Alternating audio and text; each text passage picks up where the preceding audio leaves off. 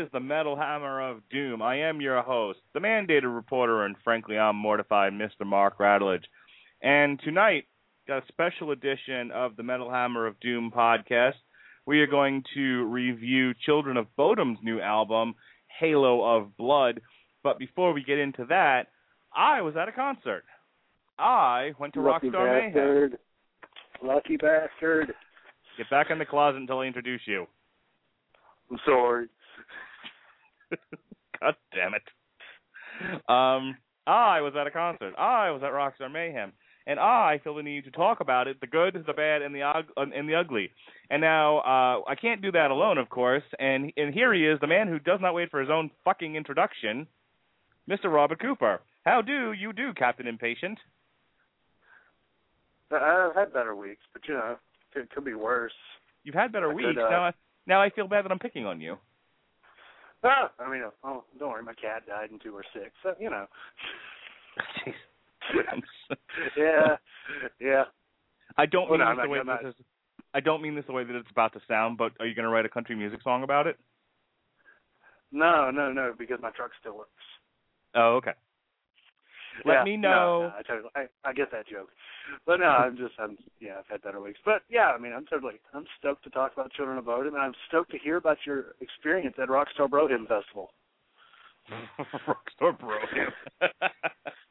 All right, look, let me first say that I went with my buddy Paul, who thought Machine Head sounded like Dragon Force.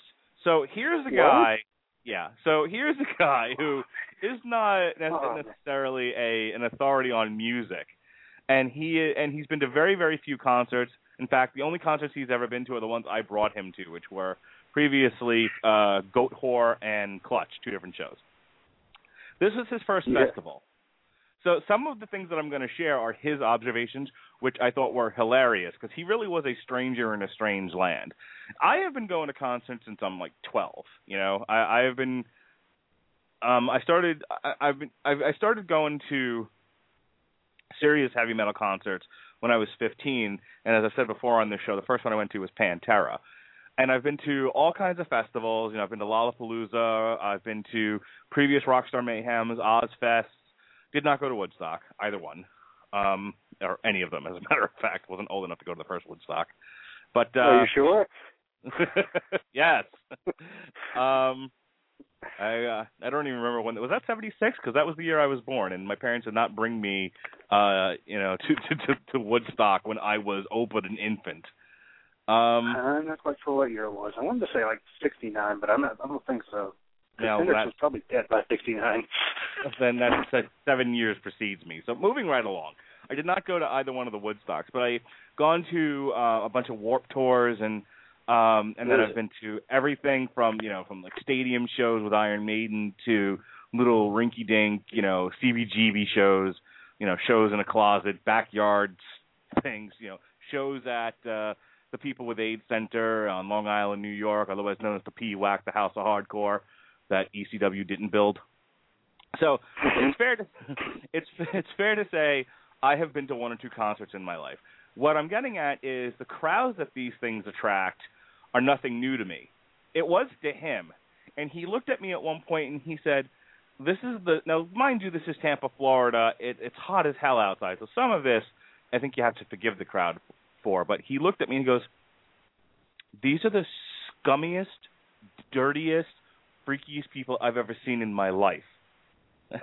and I train in like BJJ dojos and stuff like that. I've seen some weirdos in my time, but yeah, this takes the cake. And to his credit, these shows really are attracting the Brotherhood of Evil Mutants from X-Men 3.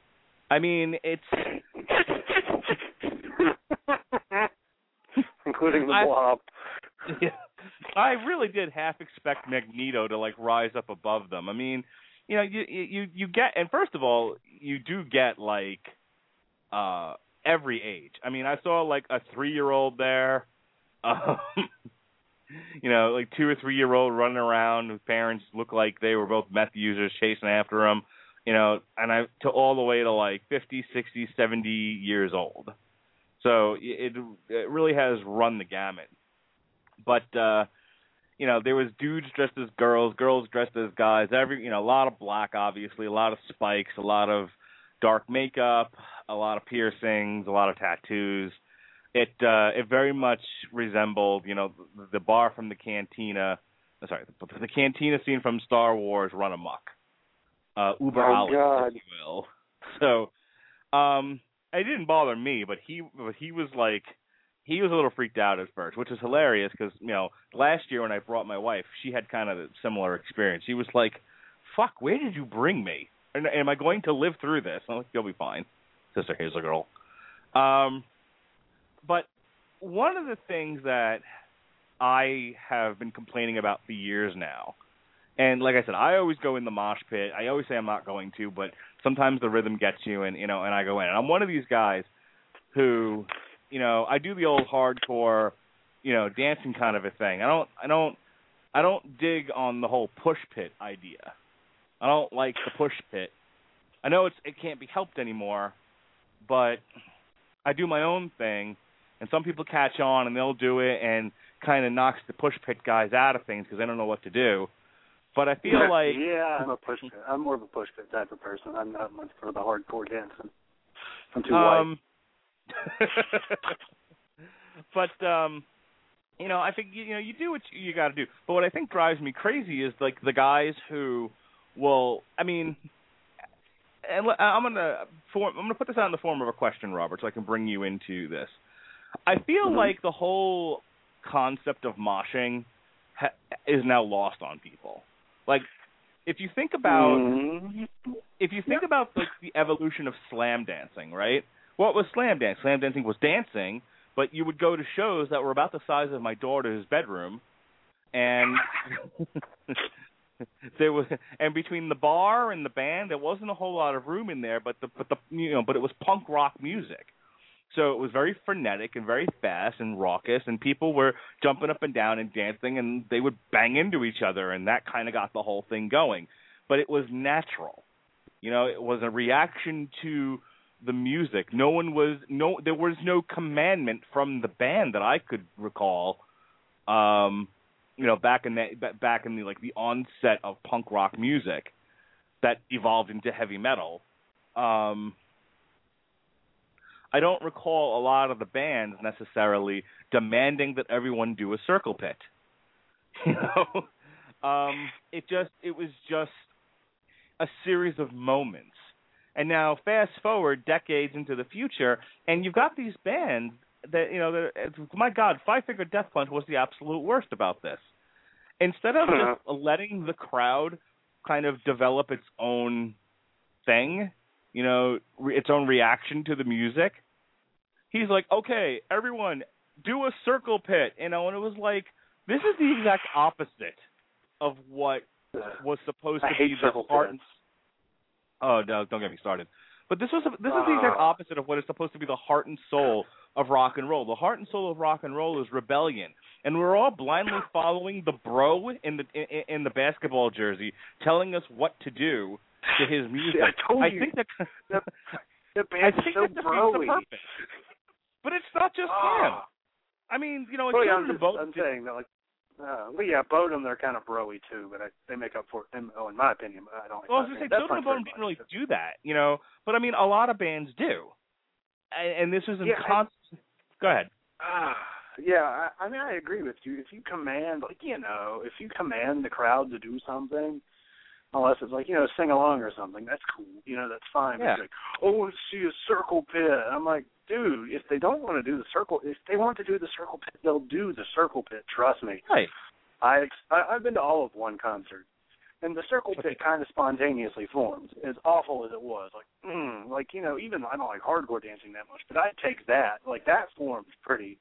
Like Red Fang, I saw when I was seeing Red Fang front row. I look back and there's like 3 kids doing hardcore dancing in a pit. That's cool. But if you just go order to see a circle pit, it feels manufactured. There's no real spontaneity to it. There's nothing like from the heart. It's just, okay. I remember I saw Kimira back at Irving Plaza a couple of years back when I was living in New York. How many times can I say the word back now? And I remember they commanded everyone to do a wall of death, otherwise known as a Braveheart. And the wall of death. it was fun at the time, but I remember the singer from Kimaru was like, "Yeah, we do this at every show." Well, if that's not the like anti-spontaneous, you know, and that's the whole thing with like the wall of death. It was, you know, one of these things where everyone was just like, "Ah," and they would just run at the other side to get the mosh pit going. There were just different things you could do to get, you know, for guys that wanted to make a mosh pit bigger, to get the crowd kind of into it and get things going. And I feel like we don't need the help of the band. You know what the band's job should be? Fucking play. That's what the band's job should be. And to make you want to start that pit. Right. I mean, if I feel like getting up and dancing, if the rhythm gets me so, I'll go and do it. And your responsibility is to play good enough that I want to. Yeah. And instead they're too busy being aerobics instructors. You know. Yeah. I don't like you know, if a band commands for the fans, like, you know, maybe sing along or do something, that's fine. But when you orchestrate something like a pit, now if it's a band like Exodus or Lamb of God who have like one song that they play and everybody knows it, and then they do the pit, that's cool, because that's just like one of those assumed things. Like, it's going to happen. Everybody knows it's going to happen. Nobody has to say it. Now, if you're like, hey, we get a wall of death at every one of our shows, well, that's nice. If we don't have one here, maybe you're doing something wrong, Skippy. I feel like regardless of whether or not they do financially well, and regardless of whether or not they have worldwide notoriety, there's a mainstreaming of heavy metal in all of its various subgenres that absolutely destroys the spirit of it. That now it's just people playing fast and loud and maybe talking about dark things, but there's no inherent rebellion in the music anymore. And me, you know, you're like you're like 12, 13 years old, Robert. I mean, what do the kids listen to that Shut up, Grandpa. I mean, where is the rebellion in music? Where you know, does it even exist anymore? Is it all gone? And if it is, I'm going to be mighty sad. I don't think it's gone. Like, you know, you read my column, you know, once or twice. I cover almost every release during, you know, that I see coming out during the week. I've come across, like, there's some really good stuff that I've found, and it's like most of it's been really good death metal. I haven't found like a whole bunch of the other stuff that's been that great this year, but I feel like people are trying to live up to like the intensity of like old Slayer and Metallica. They're trying to live up to it, and it's not coming naturally. It's manufactured because they're trying way too fucking hard. I feel like that's the problem with now. I mean, yeah, you still do have your bands that do. They do that. They are legitimately just as intense as the old bands. But I think too many people are trying to do something that they're not meant to do yet. Yeah, that's how I'll say it. I think you really touched on the heart of the matter, and that is it's just not genuine. You know, we talked about this with Black Sabbath 2 weeks ago, where people reacted the way that they did because of the time that they lived in and because of the emotions that they were feeling that the music invoked or tapped into. There was always some like deep-seated stuff going on. And in the absence of all of that, they're trying to recreate those moments where they're just not natural. You know, I'd almost rather people stop moshing because it just doesn't feel genuine. You know, I feel like people mosh because they feel like, oh, this is an opportunity to hurt someone, and I'm too much of a pussy to go start a fight. You know, or I don't want to go to jail, and you go to jail for looking at somebody the wrong way now. So I mean, instead of sort of just giving yourself over to the music, it's like, oh, good. You know, I can't play football anymore. Let me go take out the small kid in the mosh pit. Let me go punch people on the outside of the pit. Those are the biggest assholes. I want to stand at the edge and hit people. Yeah, the whole... I was going to say, just as an aside, I want to talk a little bit about the bands, and then we'll get over to Children of Bodom. But I went for Children of Bodom and Five Finger Death Punch pretty much, and I specifically wanted to hear them play Five Finger Death Punch. That is, War is the Answer and Way of the Fist. They played neither. They played a lot of stuff from American Capitalist. They played some stuff from whatever the new album is called, World's Finest or something along those lines. Volume 1. Yeah. The Superman Batman Team Up Volume 1. Whatever the name of the new album is. They played White Knuckle. They played some other stuff. They played Bad Company. But the point that I was getting to is the singer, the lead bro. The lead bro of the Band of Bros. Yeah. That's what the show should have been about. Band of Bros. Spent more time talking and doing like skits and stuff. Like there was a bit like during where he got a bunch of kids on the stage. He goes, "This is the future right here. This is the future of heavy metal." God. And I was just like, seriously, shut the fuck up.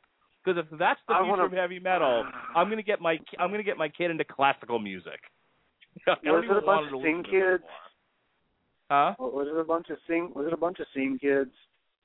Like hard, my eyesight's not good enough that I could tell. They just look like young kids to me who weren't sure why they were up there. But this is the whole thing was he got a bunch of kids up on stage and then commanded the guys in the pit to do a circle pit, and it's like, you're being judged by children now. And I was like, really? Why don't you just play a song? That is annoying. Yeah. That just annoys me, and I didn't even go. I'm not a fan of the band, so yeah. But really, say what you want about bands that don't say anything. I mean, yeah, there are plenty of bands that don't talk to the crowd. And that is kind of annoying too, because you're like, you're not going to acknowledge us. But when you bring kids on stage, you're like, this is your future heavy metal. I'm like, I don't give a fuck about the future. Go away. Play music. I would like to not be reminded about the future. That's why I'm here tonight. I can go home and worry about the future. Man. So retarded. Gosh. See, I was hoping you'd come back and be like, yeah, they've had a really solid show, and then I could be like, wow, maybe Mark's right. This band is pretty awesome. Nope. The thing is they played fine. They were. I mean, like when they were playing music, I was enjoying myself. When he stopped to talk, I wanted to shoot him, because it was, like it wasn't quite Phil Anselmo, but at least and that's the other thing.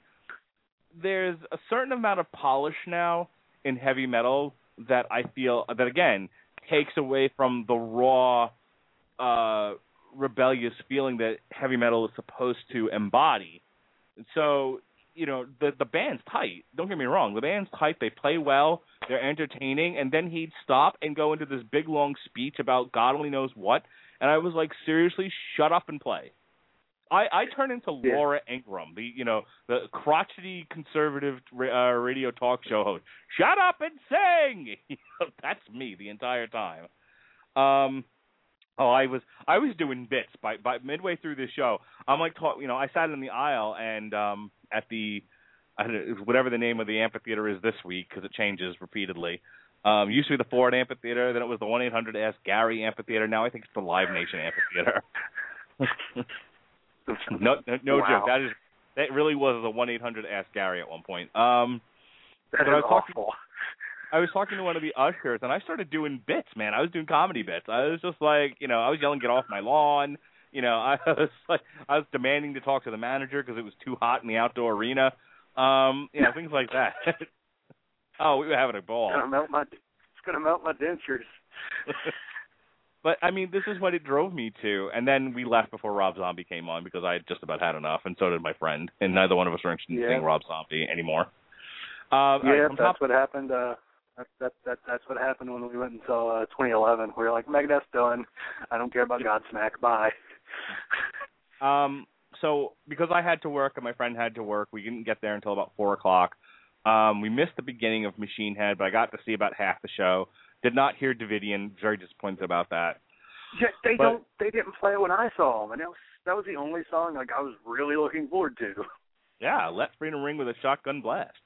But no Davidian that I could tell. The Machine Head was fine. Children of Bodom, and then for some odd reason, my friend was like, "Yeah, one of those songs that first band that we saw play. They sound kind of like Dragon Force," and I'm like, "What?" I'm not sure what he was. Clucky the Music Judge Chicken. Yeah. I wasn't sure what he was keying into there, but he insisted, so I've been making fun of him ever since. So I don't know how he got from Machine Head to Dragon Force, but I digress. What a jump. Yeah, Children of Bodom was fine. Because they were playing on the outdoor stage. They don't have a tremendously long set they can play, but I mean it was just enough. I think it was good enough that for like I counted them as sort of like an opening band. So for an opening band, they were fine. I had fun in the pit. It was hot as balls out, like 100 degrees outside that day. So I was like, yeah, I moshed a little bit, but not a tremendous amount. Then we went over to the charging like $5 for water. Yeah, right? about $5 for water. Come to think of it. Yep. All right, so we moved over to the main stage. Now, get excited, Robert. Okay. Just get ready. First band up, Amon Amarth. Love them. I am now obsessed with Destroyer of the Universe. That's my walkout. Dude, I fucking love Destroyer of the Universe. What is a great song. They opened with that. They opened with Destroyer of the Universe, and I was like, fuck yeah. It's like the highlight of my night. So because it's got that great kind of kind of slowly leads in. Mhm. Oh, I love this song. They play anything off the new album? Yeah, they played Deceiver of the Gods, which I'm still hoping that you'll want to review that album in 2 weeks. It was good. Like I said, their set was good. They made me a fan because I hadn't really been that familiar with them before that. But I am now, and I'm excited to listen to Deceiver of the Gods. I'll still like on my way to work if I'm starting to feel tired and don't want to listen to podcasts anymore. Now I'm throwing on now the song of the day has replaced Hatebreed is Destroyer of the Universe. I'll just listen to that on a loop. One of their albums is on Spotify. Their first album.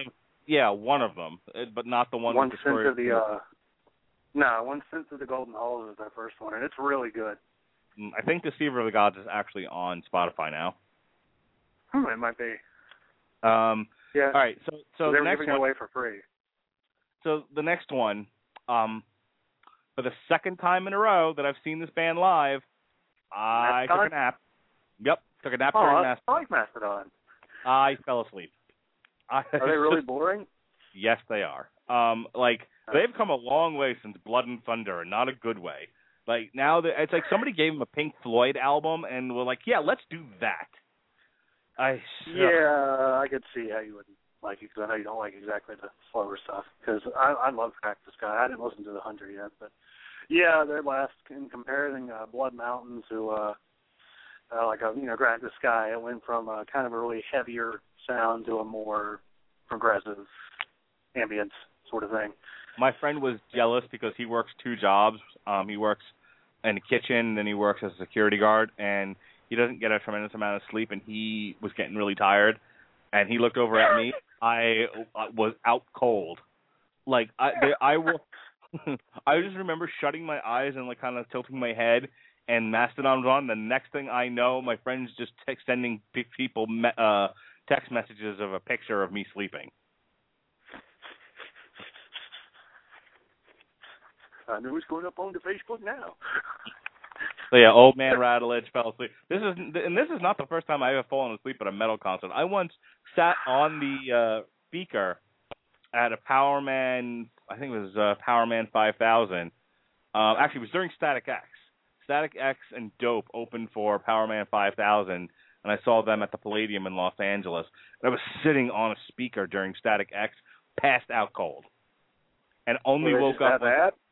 And who knows? I couldn't tell you I was asleep.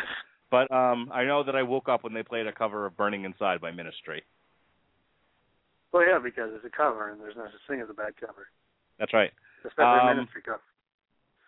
And I don't know, what more can I say about Five Finger Death Punch? It was brotacular. It was brotabulous. It made me want to put my hat on backwards, throw on my favorite Miami Heat jersey. And talk more than I play. It reminds me of what my aunt was telling me about once with was a Van Halen concert in the 80s. David Lee Roth was like high as a kite, and all he would do was talk about how high he was instead of playing with the band. Yeah. That's what this felt like, only it was much more bro-y. That would be funny. David Lee Roth brings like these old women like, this is the future of America. It's the future of metal. Right. I would have left during before Rob Zombie as well, because I like Rob Zombie. He's fine, but I like him with White Zombie much more. So though I still kind of wish Korean Zombie would have won, just so I could call into the podcast and sing some White Zombie with y'all. Would have been a much more fun show. Yeah, I didn't quite finish it yet, but yeah.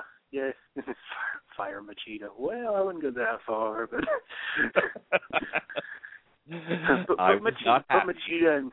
put Machida in Undercard to hell.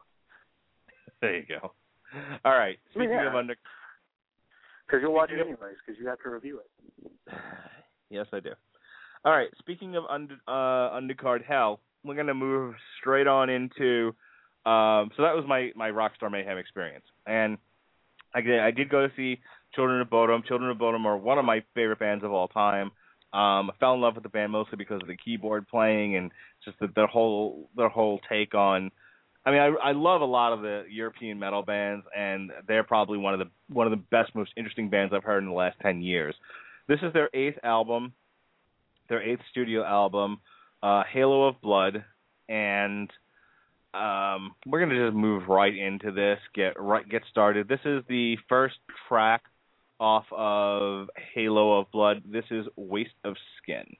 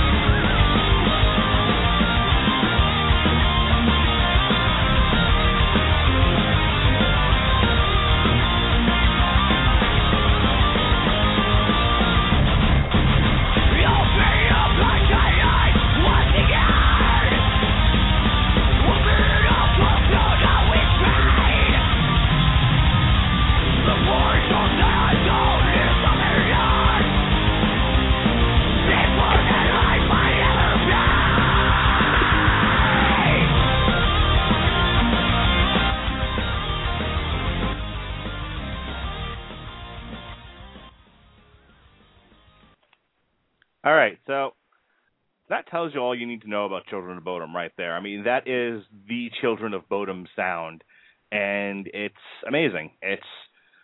I said it before, and I want your reaction to this. They are one of the most interesting sounding bands in metal today, and that song is an example of why.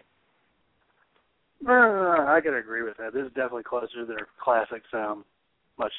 Because this album, like, I'm wearing my Follow the Reaper shirt right now because it's a great album. Yeah, this song right here really kind of shows that they're back to doing what they did at the beginning, which was more of the death metal with lots of keyboard and lots of guitar. And it was quite dandy. I enjoyed the song. I was, because, you know, when I first heard about the album, I'm like, okay, Children of Bodom are pretty solid, but sometimes they can hit and miss with their weird covers and whatnot. So I enjoy their weird covers. Oh yeah, I having an Eddie Murphy song played with a metal band is kind of surreal. But yeah, when I first heard this, because you know, Children of Bodom sometimes get a bad rap because they're like, oh, they sold out, which I'm like, yeah, they sold out the whole stadium. Yeah, because we all know that joke. Thank you, Jason Newsted. Yeah, hey, his new album came out this week. But yeah, this because you know they get a lot of bad rap, and so I was like, well, you know, I know Mark wants to review this album, so I'm gonna remain positive. And then I heard it, and I was like, okay, it's pretty fucking good, especially with that awesome album cover. All right, wait a minute now. What is your issue here? I feel like you were somehow resistant to this band in some way, and I don't know how I feel about that. Explain yourself. What is your problem with Children of Bodom? Well, a lot of it was really the bad reputation they had. Talk from to me a lot about of the that. metalhead. Well, I don't. Okay, well, I don't know what you're talking about. Go ahead. Well, a lot of like the metal like the metal community, like the internet people, you know, some of the metal elitists and whatnot, a lot of them don't like a lot of Bodom's material after about the third or fourth album, which, you know, I don't know too much of it off of it, but what I have heard, I didn't feel like it sounded much more watered down. It didn't sound quite as much like, you know, it didn't feel like as much like death metal to me. It felt like watered down death metal. Like too much melody, not enough death metal. But don't we like melody? Isn't, you know, and do we not have enough patience to listen to something that is outside of the accepted norms, or is that just the problem, is that it's too far outside the accepted norms and therefore it must be rejected? Burned, I tell you. No, like just too far outside of what made them good. Like, yeah, well, I mean, it's not, just because it's different doesn't mean it's bad. I mean, hell, the album Orphan Land, the one I had Jeremy Thomas, like, loving to death. That album just dropped all their death metal and a lot of their prog metal stuff and went more folk and symphonic metal. That's fine if you can make it work. Now, if you're like a melodic death metal band, right, and you kind of have death metal with some melody, it's like, okay, that's cool. But then if you go too much with the melody and not enough with the death metal, sometimes, like, if you mix up the formula, it doesn't turn out right. Like New Coke. I'm fascinated by this because, like I said, I haven't really been. I've always been sort of an outsider within the metal community. You know, I like what I like. I avoid what I don't like, and I'm not really worried about. I mean, until I really started doing this podcast, I never really even thought about what were the what were the accepted norms, or what was in vogue or in style or anything like that. It was about Mark and what does Mark like, because Mark's the one paying for it or stealing it off the internet. So I don't really care.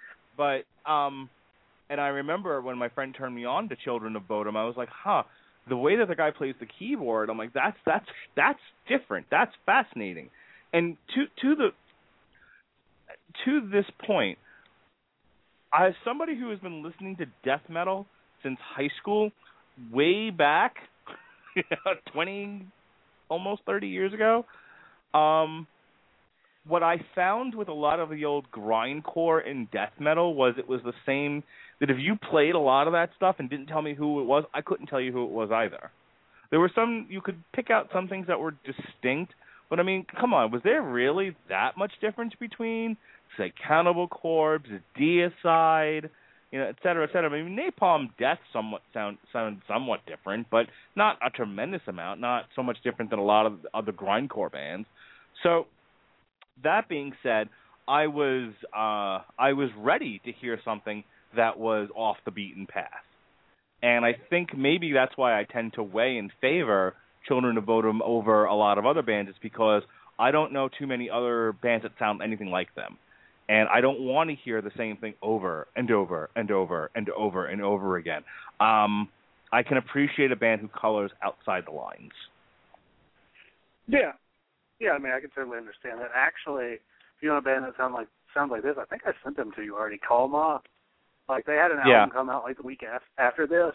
Like, in my metal rankings, like, Children of Bodom was really high, and then I listened to that Kalma album. I'm like, gotcha, I don't want to put it over Children of Bodom, but I did.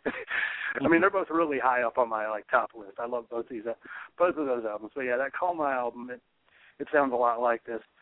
Yeah, after reading a little on the internet, I think I could put it more into perspective of a lot of people think they delved more towards metalcore rather than death metal.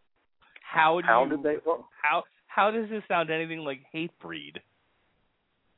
Well, that's different than metalcore, honestly. I can't put Hatebreed in metalcore. I put them in hardcore metal. And on that note, here's the title track of this album, Halo of Blood.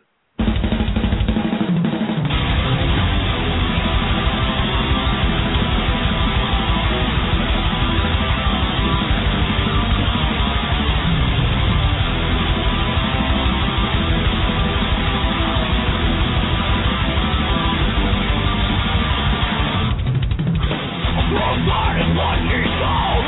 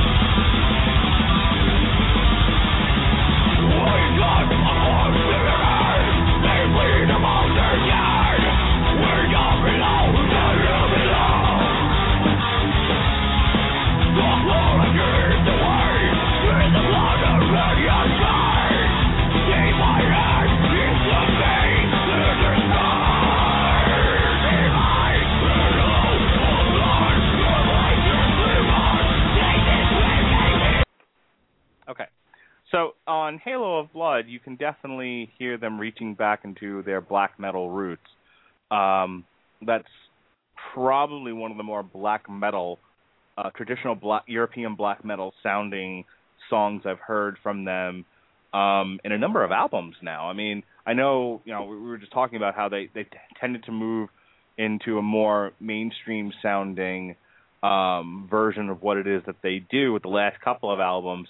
This one definitely harkens back to the early Children of Bodom, and definitely there's an echo of the old traditional European black metal on this particular track. Yeah, I could agree with that. Actually, I think probably maybe that's one of the things, because I'll be honest, like when it came to like the newer Children of Bodom, I've stayed away from it just because of the reputation. Because I've hit on stuff like like Follow the Reaper and all that, all that other the earlier stuff that does have a black metal quality, especially to the vocals. Like the vocals, I don't think Alexi Laiho really goes that much different in the newer stuff I've heard. But it's not as how do I put it? The influence isn't as much there. Like this one, as you said, it sounds more like it sounds more like their older stuff, which is, what a lot of people like. You know how metalheads are. I do know how metalheads are. They like to do circle pits when the bro tells them to. Those aren't metalheads. Those are douchebags at a metal show. And what's the difference these days, Robert? What's the difference? I was waiting for you to say that, because I was going to make that joke if you weren't going to make that joke. I mean, there is a difference. Because, one, I don't think many metalheads really would do a circle pit, because that looks like they're doing a damn breast cancer marathon, but they ran out of room. I went to work on Monday, and it was Thursday or Friday last week. It was after the concert. The concert was on a Wednesday, and people were asking me where I was. And I said I was at a concert, and they were like, "What'd you go see?" And I was telling them the name of the bands, like I do, and they were like, just watching their faces. Yeah, and then somehow or other, the concept of moshing came up, and they were like, "What do you?" I think somebody asked, like, "What do you do with these shows?" I'm like, "I go in the mosh pit," and they're like, "What's a mosh pit?" And actually, the lieutenant, the very Barbie-looking lieutenant, as in like Barbie, the Mattel doll for girls. I mean, this very pretty blonde woman you would not think was into metal knew exactly what I was talking about. Knew the band, was like, "Oh yeah, we wanted to go to Rockstar Mayhem, but I'd already taken a weekend off," and I'm like, "Bleh."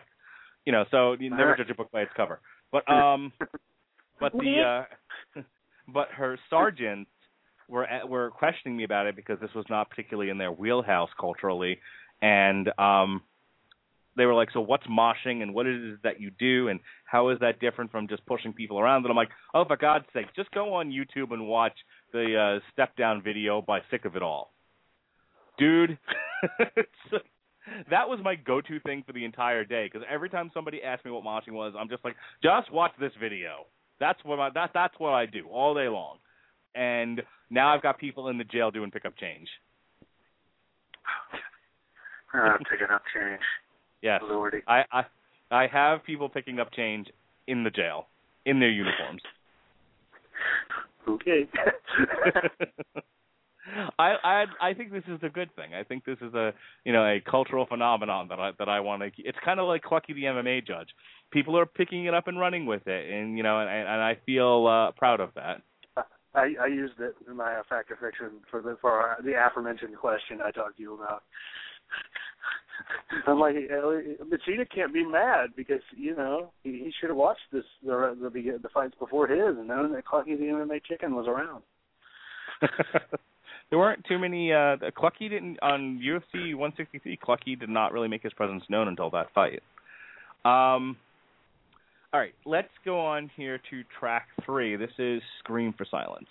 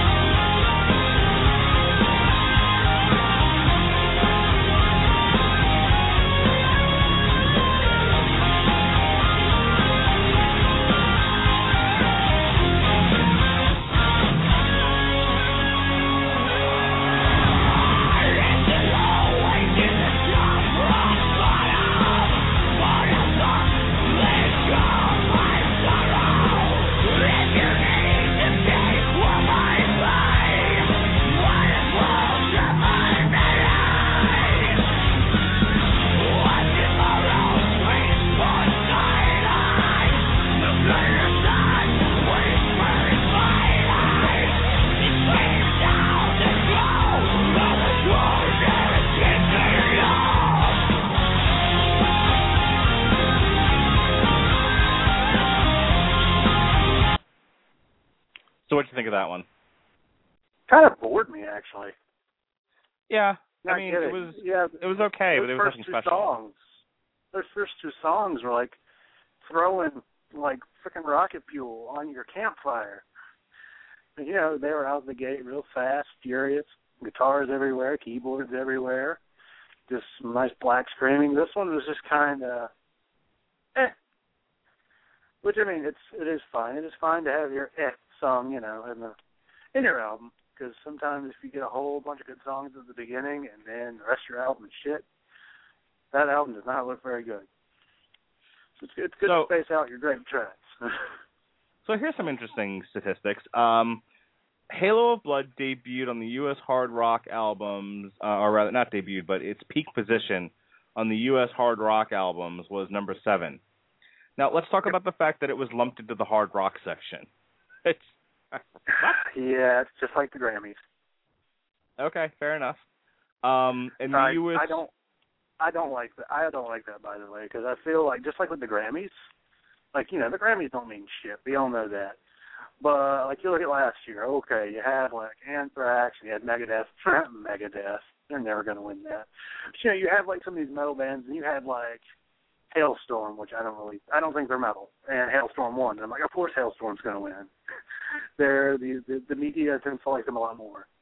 They're more mainstream. People tend to like them more than they do, you know, your Anthraxes, your Megadeths. So I feel like when you lump metal into hard rock, it's really an unfair. I feel like it's kind of an unfair race because the metalheads are really devout. There's not as many of them as you'll find people that listen to the mainstream hard rock radio.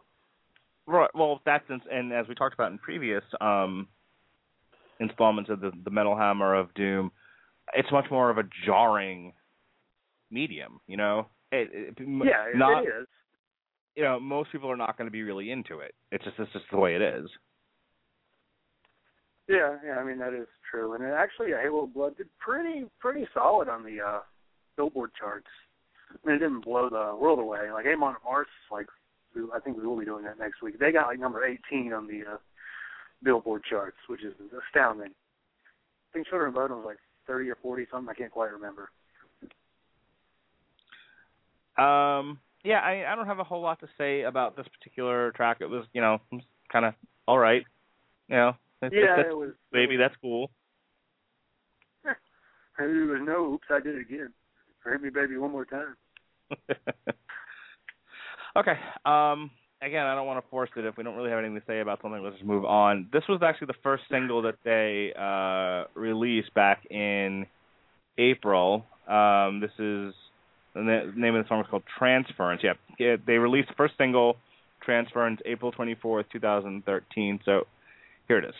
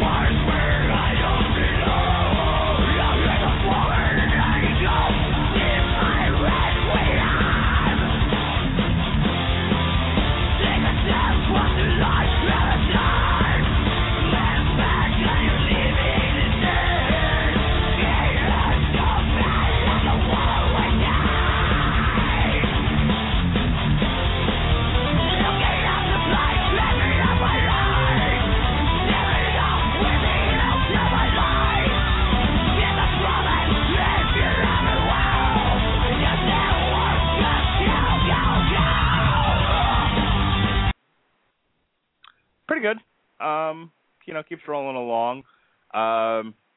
It's hard to find anything more to say about some of these songs where I can't remember which album we were talking about where it's like, okay, well, it's a solid effort. It's what they do. I don't have much more to say about it than that. Was it Fintroll? Maybe. Yeah, I remember a lot of some of the Fintroll songs. Like, okay, yeah, we know what you do. That's what they do. Okay, next. Yep. Okay, I found this was it was a pretty solid single. It was not one of the most spectacular songs because I have like 5 songs that I starred on Spotify that I love, and this one is like, okay, it does a pretty good lead in with the instruments and everything, but overall, like the beat and the content, this is a pretty cut and dry song. There was nothing really just like pant sneezing amazing. Did you see the video for this song? I did, but I don't remember it because I watched there's a girl who cuts her wrist right at the beginning of it.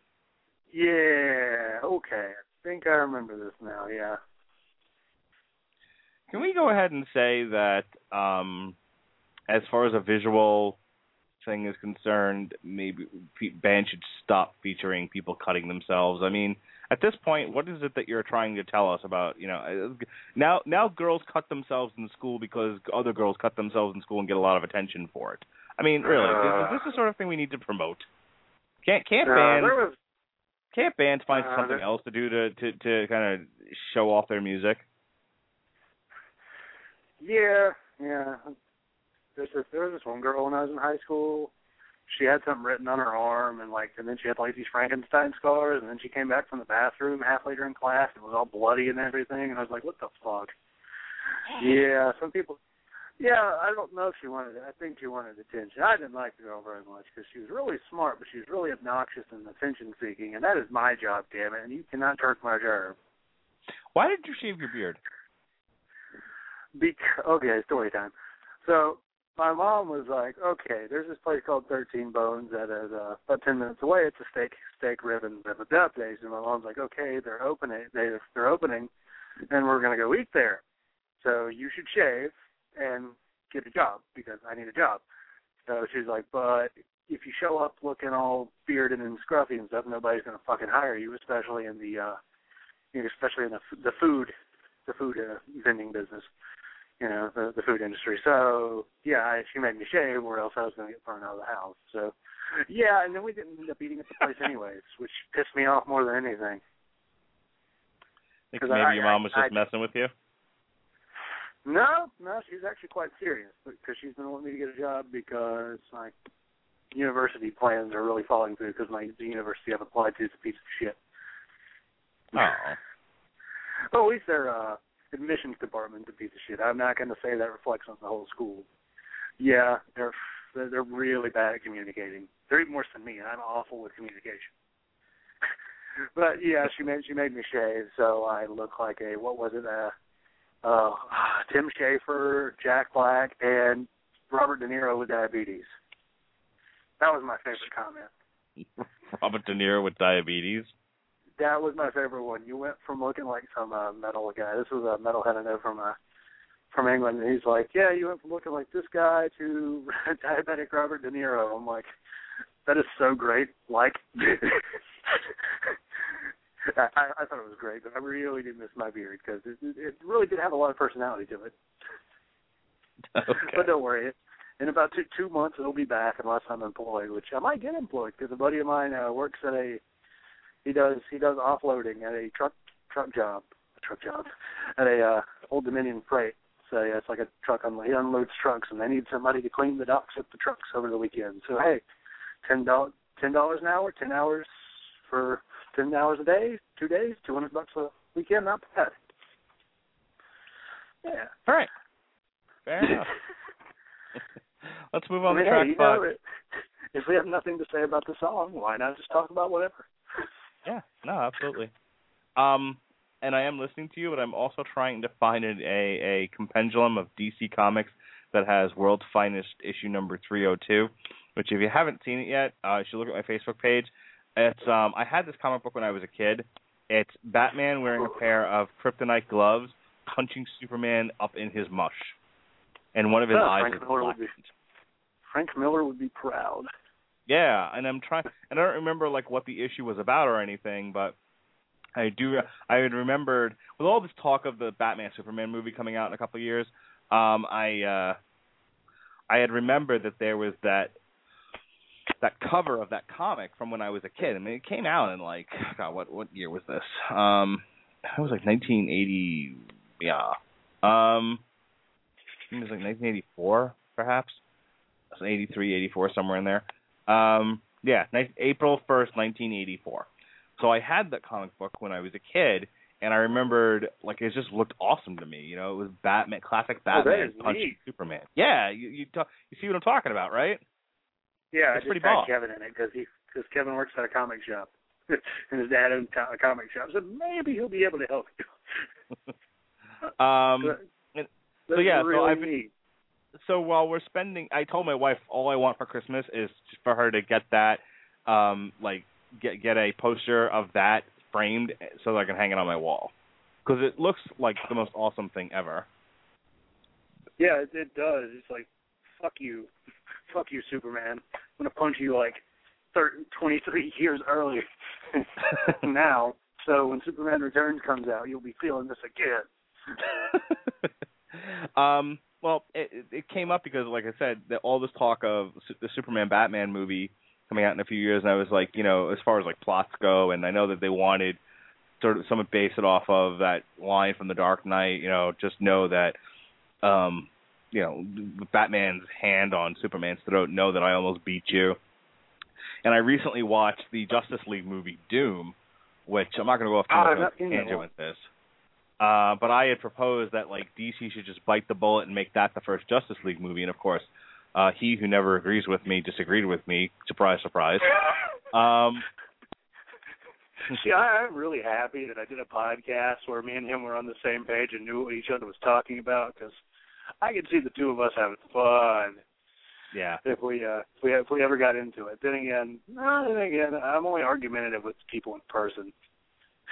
So the bottom line was, I was trying to figure out what the backstory is to Batman punching Superman up in his mush, and now I'm trying to, instead of just buying the comic, I'm trying to see if there's a compendium of World's Finest Comic that has that issue as part of it, and as near as I can tell, it does not exist yet.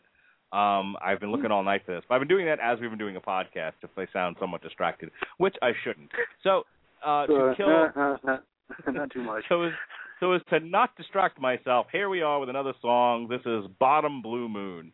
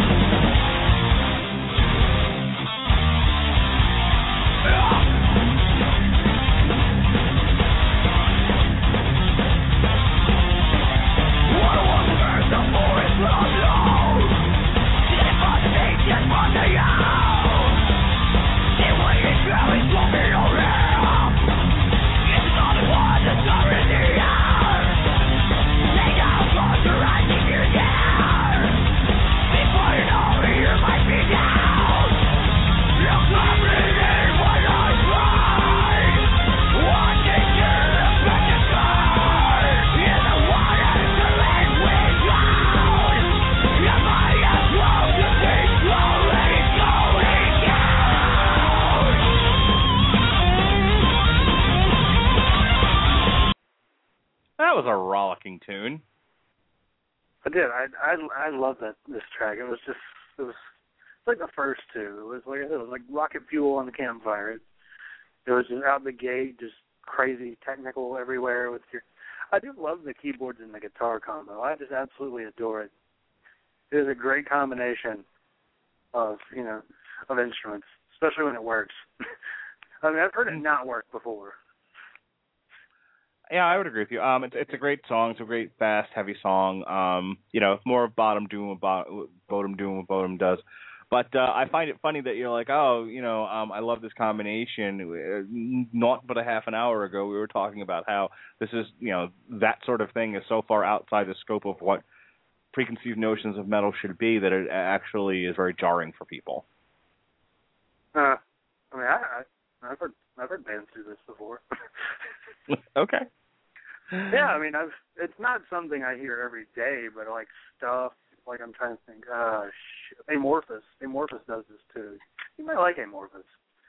Yeah, I mean, this isn't as rare as, like, let's say half the stuff Mike Patton does, but, I mean, this isn't your run-of-the-mill thrash metal album either.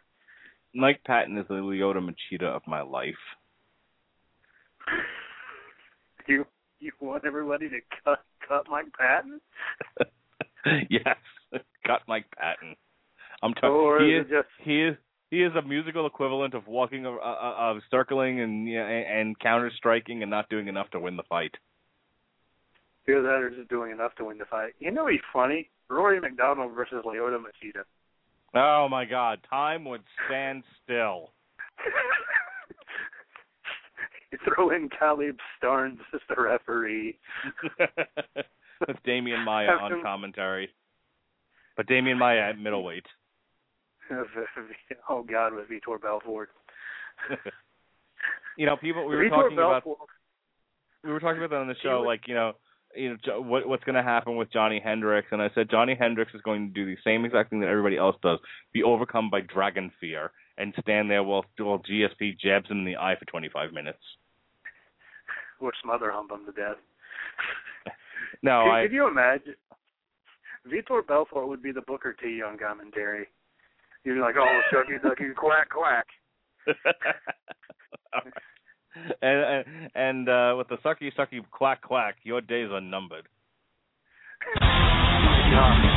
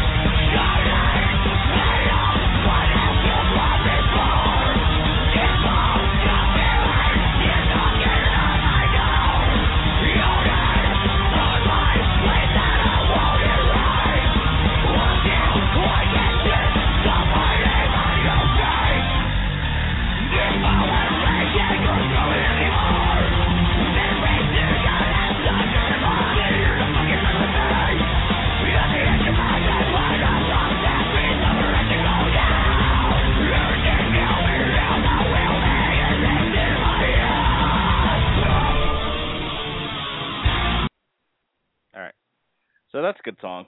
Nice and heavy, thrashy. I like the chorus. Your days are numbered. Really angry song. I think they actually played it in concert. Good stuff to get you circle pitting. Get your boots scooting in the mosh pit. Your days are numbered, Mr. Robert Cooper. My days are numbered in the circle pit, maybe. Gosh, I mean, raising money for breast cancer is very important, but you don't need to do it in the middle of my mosh pit.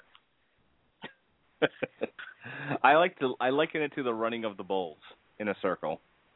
I had a friend. We were doing something. Maybe you were running from sloths, maybe.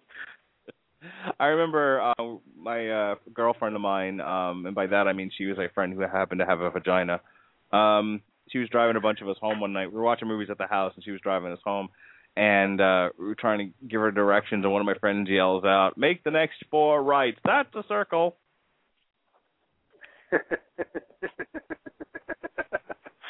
It is.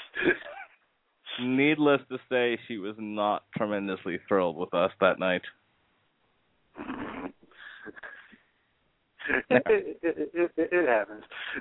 Yes, Circle Pits. Oh man, I still can't get over those. But yeah, this song was fine. Like I said, this is one of those albums. Like I think everything's pretty good, but the fact that it's pretty good, and the fact that the things that make it pretty good, kind of, sort of, are all the similar, makes it hard to really talk about it. Now, when we get to Amon Amarth next week, or in 2 weeks, I'm gonna have the opposite problem because I'm so obsessed with that band. Even though it sounds the same, I can talk about it all day.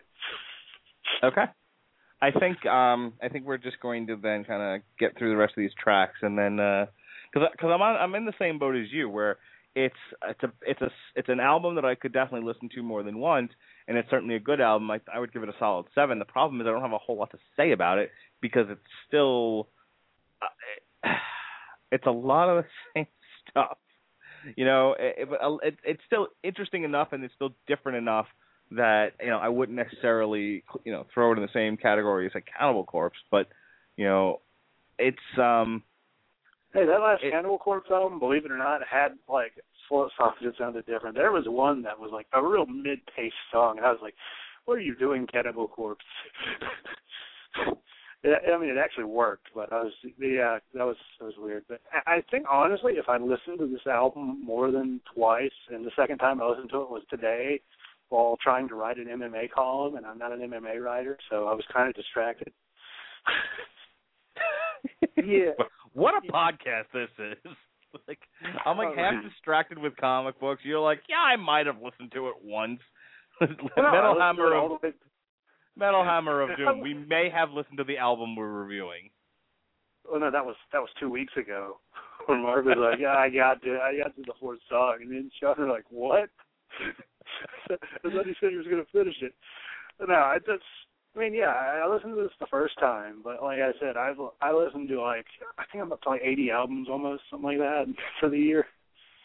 I listen to so much shit, it gets kind of muddled. But when I first listened to it, I loved this album. Second time I listened to it, it was really awesome. But then this podcast started, and I kind of sort of forgot what half the album was. All right, and with that, we'll bring you track 7. This is Dead Man's Hand on You. Spooky.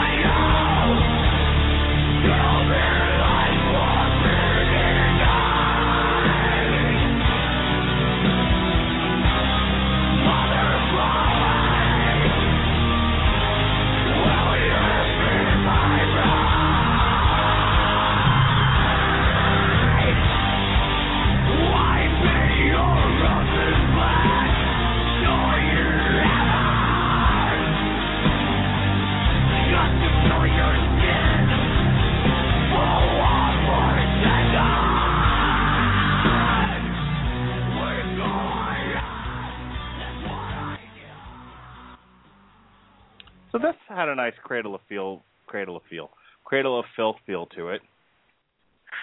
Cradle of Filth. Yeah, the song was departure from the rest of the. It's a departure from the rest of the album, for certain. It's a weird fit. Like this song. Like I remember when I was listening, even both times I was listening to it, I was just like, not feeling this as much. Like it wasn't awful or anything. It was just something. I don't feel like it really fits with the makeup of the rest of the album, and I don't think it really added all that much. It did have a Cradle of Filthy feel, and like I've said before, Cradle of Filth are okay. They're nothing really. I've been told if I saw them live, I'd be totally different about them because apparently they have a really good live show. But they do. I've not seen them live. Yeah, I've been told. I'm not a fan of their T-shirts. They do things like nuns being plowed in the butt and stuff like that. But by demons. Oh, that's yeah, great. Not for the faint of heart. Oh, no, neither is Marduk's first EP, Fuck Me Sexy Jesus or something like that. Nice. Yeah, None in the Cross. You can insert your own stuff there. Excellent. Anywho, but Cradle of Filth actually does put on a very good live show. I haven't bought any new albums by Cradle of Filth in a long time, but first couple albums I really enjoyed. All right, moving right along. This is track 8. This is much like this podcast tonight, Damage Beyond Repair.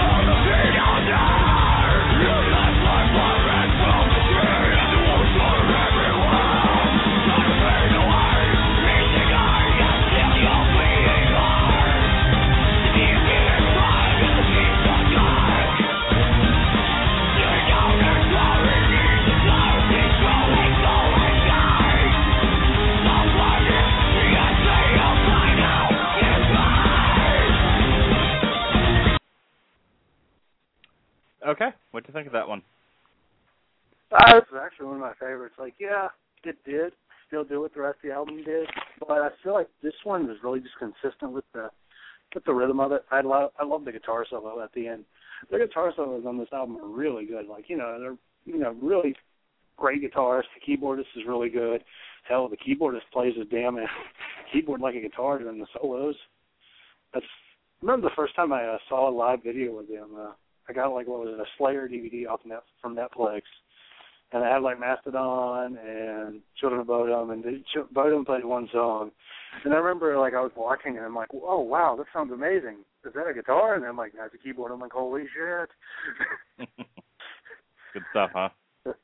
Yeah, it was pretty solid song. I couldn't remember what song it is if you offered me $100. So yeah, good luck on that one. But yeah, this song, like I said, I dug it. I dug this album. I'll probably, so we'll get to that by the end. But yeah, I just dug this album. But you're distracted, I'm distracted. Hell of a time to put That's right. Come back next week when we might be paying attention to what we're doing. Where's Sean Coleman when we need us? Snap us into position. No, I'm paying attention to everything. This is second to last track on the album. This is called All Twisted.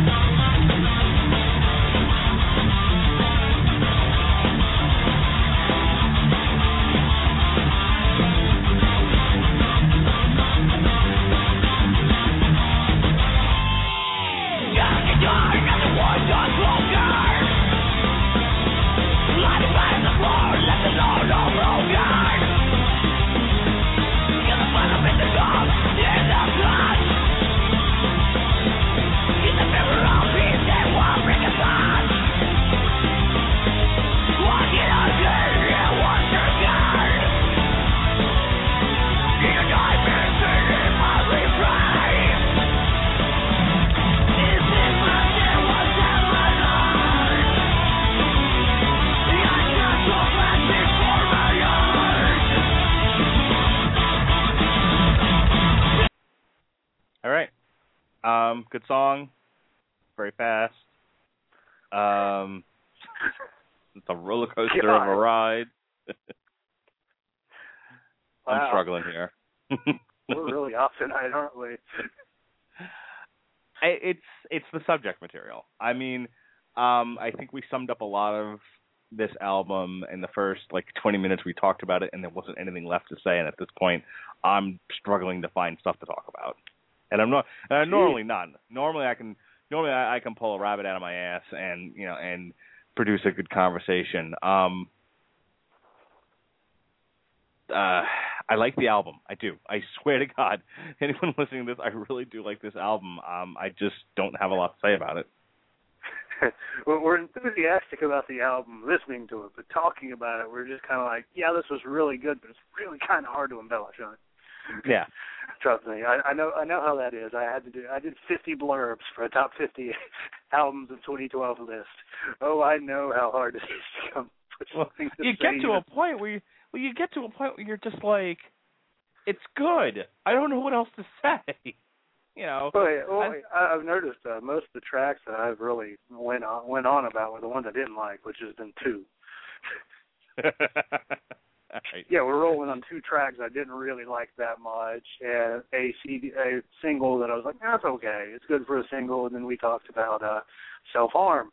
And otherwise, it was pretty much, I really like this and that.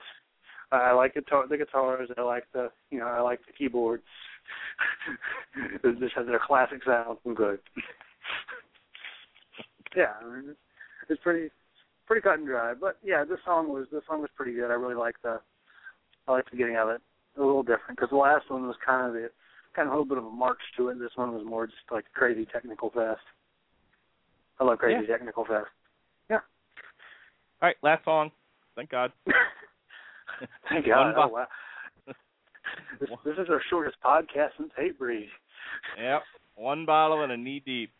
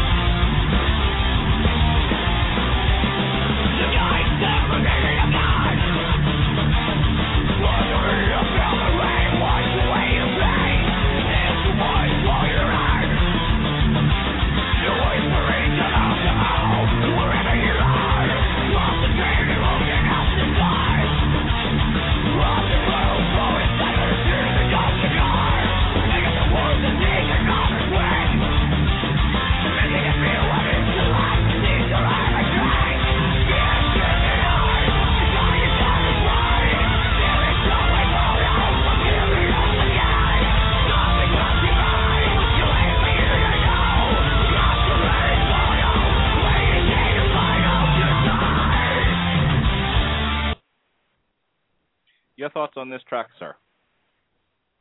This I'd probably say was one of my favorite on the album. And actually, before you said the title of the song, I always thought it said Knee Drop. So I was like, yeah, wrestling. It was something about bashing a bottle over somebody's head and giving him a knee drop. I'm like, yeah, the Sandman would approve, except his is more beer cans. But yeah, this song I really like because most of it was just a crazy solo masturbation session. I mean, really, like a good half of the song was just guitars, keyboards, guitars. It was awesome because that is what this band does best. They're like Dragon Force, except they actually can write a song. Okay, now the last Dragon Force album actually had a lot of some good songwriting to it, but Before that, it was all just Wheatley, Dragons Wheatley. But this one, Wheatley Deedley, yeah, the Wheatley. Yeah, that is a lot of dragon forces. Weebles wobble. Weebles wobbles and wobbles weeble. Weebles wobble, but they don't fall down. No, they do not. I remember I used to play with those and thought they were the best fucking thing ever. Because, like, they weeble and they wobble, but they won't fall down. Like Oprah. Like Oprah. All right, sure. Yeah.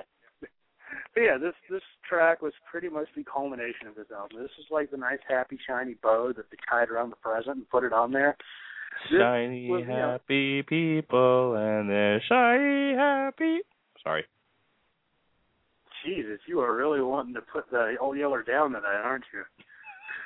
Oh, what? I don't know what you're talking about. You're singing shiny, happy people. Don't tell me you had that queued up like last time, or you had a bunch of random shit queued up. No, I do not have any. I swear to you, I do not have any shiny, happy people queued up. Okay, just making sure. That was totally. You said it, and it cued shiny, happy people in my head. So I felt the need to sing it out loud because I'm in that kind of a mood tonight. You sound tired. Do I? No, like right now you're just like, yeah, I kind of want to go to bed. Fuck the police. I have to be. Fuck the police. I'll tell you what I want. You know what I really want? Let me tell you what I want, what I really, really want. So tell me what you want, what you really, really want. What I really, really want is to watch Orange is the New Black. Let me tell you. I talked to Kevin. I was like, hey, Kevin, we should totally watch this and review it on the Three Beards. He's like, after I finish Deep Space Nine. I'm like, oh, Jesus, this is going to take like 2 years. Yeah. And I like Deep Space Nine. I'm not going to complain about that. But, yeah, that went on forever. He just finished Enterprise. He finished Enterprise. He loved him some Enterprise. And I'm like, yeah, I've never watched Enterprise. But what I've seen, I'm like, yeah, isn't that great? Let us end this podcast by me saying the following. I'm much more of a TV person than my wife, and like I love Boardwalk Empire, and I was a huge fan of The Wire, and as I famously talked about this on another podcast, I actually woke my wife up in the middle of the night to tell her how The Shield ended. Like there are certain, like I don't get into a lot of TV, but the TV I do get into, I get very obsessed with. Have you watched Breaking Bad yet? No, and I go into like withdrawals when certain shows that I'm like in love with, like The Wire, go off the air, or The Shield for that matter.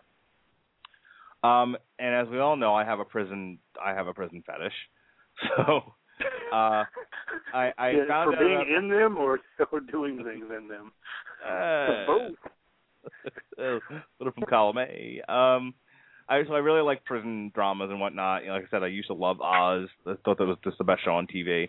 Well, now they got the show Orange is the New Black that's exclusive to Netflix. And I was like, I'm going to start watching that. My wife's like, oh, I want to watch it with you. Here's the problem. We have to watch it when my kid's not around. And obviously. There's a lot of lesbian sex on that show. Lesbians. So we have to watch it when my kid's like asleep or not around or whatever. And then so that means we usually have to watch it at night or when she takes a nap or whatever. And then my wife has to be in the mood to watch like new television, which she's not always in the mood to do that. So we have me like every waking moment will watch this show if possible. I'm like, we were trying to watch them together, and I finally just broke on Sunday. And I'm like, I want to watch Orange is the New Black. She's like, I want to take a nap. And I'm like, well, then fuck you. I'm watching it without you. And that's just the way it is. Now I'm like 4 episodes ahead of her, and she's like, can you please wait for me to catch up to you? And I'm like, oh, we're never going to get to the end of this series. It's only 13 episodes. So you should watch Breaking Bad, I'm telling you. I'm not a huge TV guy. Like if a series has to be really good to get me to actually tune in. I'm finally caught up, and the series, the last season starts this Sunday. You should watch it. It's lots of drama with meth. At least watch the first episode. I'll give it the first episode a try. I'll give it a try. I'm certainly not opposed to. I'm more likely to watch. I'm more likely to watch Breaking Bad than I am The Walking Dead. I have much more interest in drugs than I do zombies. But I like ghetto drug stuff, like The Wire. Not sure I can deal with Midwest white people and their meth. Oh, it's yeah.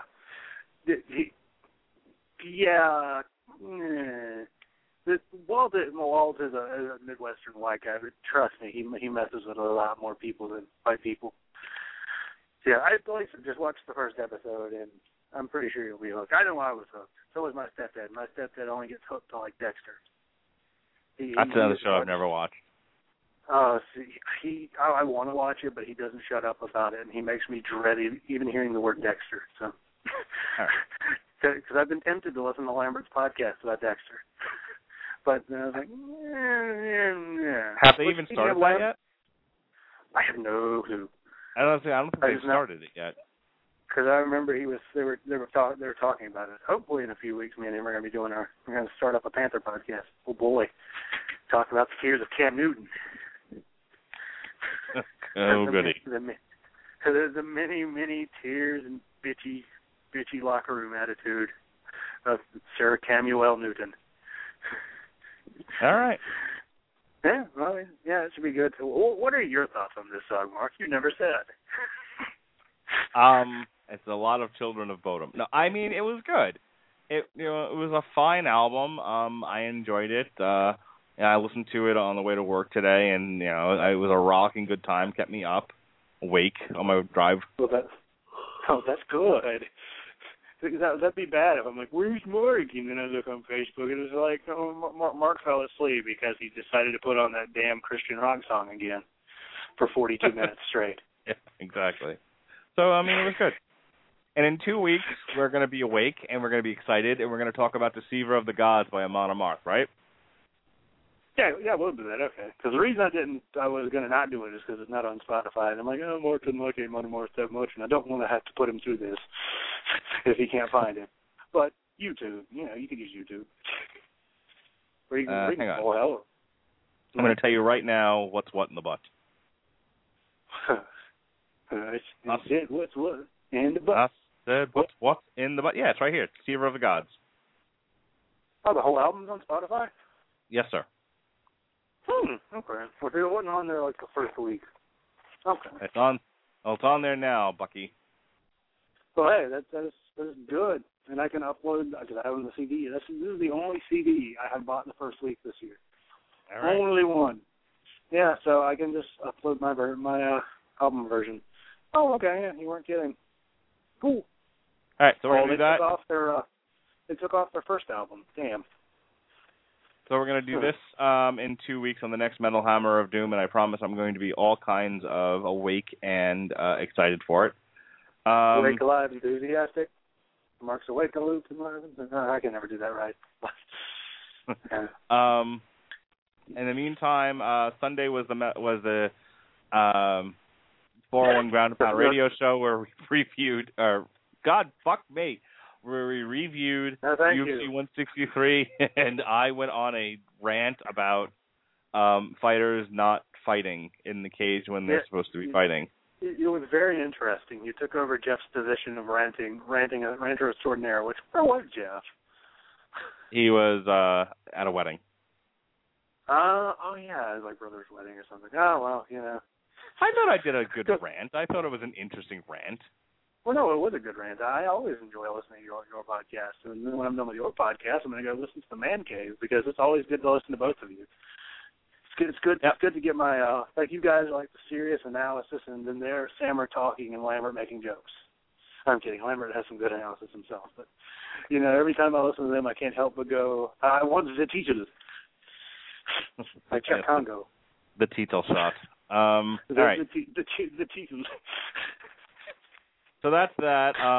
We got Mission Impossible already up on the Rad Religion Broadcasting Network. We got the next Mission Impossible podcast will be a week from tonight. Gavin Napier will be joining us from casualheroes.com. So that's it. Just check, Robert Winfrey is back from his trip to Missouri. He'll be doing another. St. Louis. To go see Nelly. That's right. He'll be doing another Everyone Loves a Bad Guy this week. Go ahead and check all that out. Check us out on iTunes and Stitcher. We're a lot better than this normally. Yeah, I think they can't all be singers, folks. They can't all be good. All right, what do you got going on this week there, Super? I feel like this was an awful episode. Sorry, Jesse. Sorry. At least I got him into the Three Beards. It's what this was not as awful as I think I think we had a very interesting conversation about. It was just in between the interesting conversation. It was just. But I'm sure it'll come off better. We just didn't have our clamato at the end to save the show. All right. But, come on. By the way, okay, well, so speaking of the Three Beards, I'll plug that first. I never plugged that first. Yeah, the Three Beards podcast, where we release like every Sunday or so. Yeah, we're your morning show that it does not come on in the morning, and we would never, ever appear on your morning show because we're foul and rude and sometimes very, very offensive to minorities, majorities, anybody in between. But like this week, Kevin was drunk by like 30 minutes into it, and it was great because we talked about a new Flash TV series possibly. Yeah, and we also talked about a possibility of a crime-centric show set in Gotham. So it's Batman with no Batman. It was a really solid episode. I dug it. So you got that, the Hammer of Doom, which is what this kind of got the name from, kind of sort of. You had the Hammer of Doom news report every Sunday. Well, this week it was Monday because I was like an hour late turning it in because of me.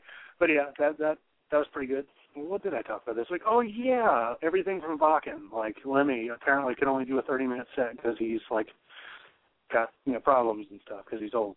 Yeah, he's old. Get Wilson and Lemmy. But yeah, we got that. I'm in the MMA Fact or Fiction this week. You should go vote for me. I'm really not. I don't know. I'm against Evan Zivian. I love Evan. Evan's a really nice guy, really smart guy. So if you like his answers, go vote for him. But really, you should vote for me because I'm not having a good day. So yeah, you should go vote for somebody. But yeah, I'm in that in about an hour and a half. Stephen Randall's Cooperative Multiplayer Podcast. It'll be 3 hours of video games and rambles. So yeah, I think that's all from me because I'm actually pretty light this week in terms of bullshit I'm doing. All right. So that's... Did you fall asleep? Nope. I'm still here. All right. So that has been this rather limp version of the Metal Hammer of Doom. We'll be back in 2 weeks on Meth. That way we're all excited and into it. We're going to give this podcast some Viagra with Vikings and Odin in battle. That's right. I'll be much more excited about that. So until then, be well, be safe, and be safe.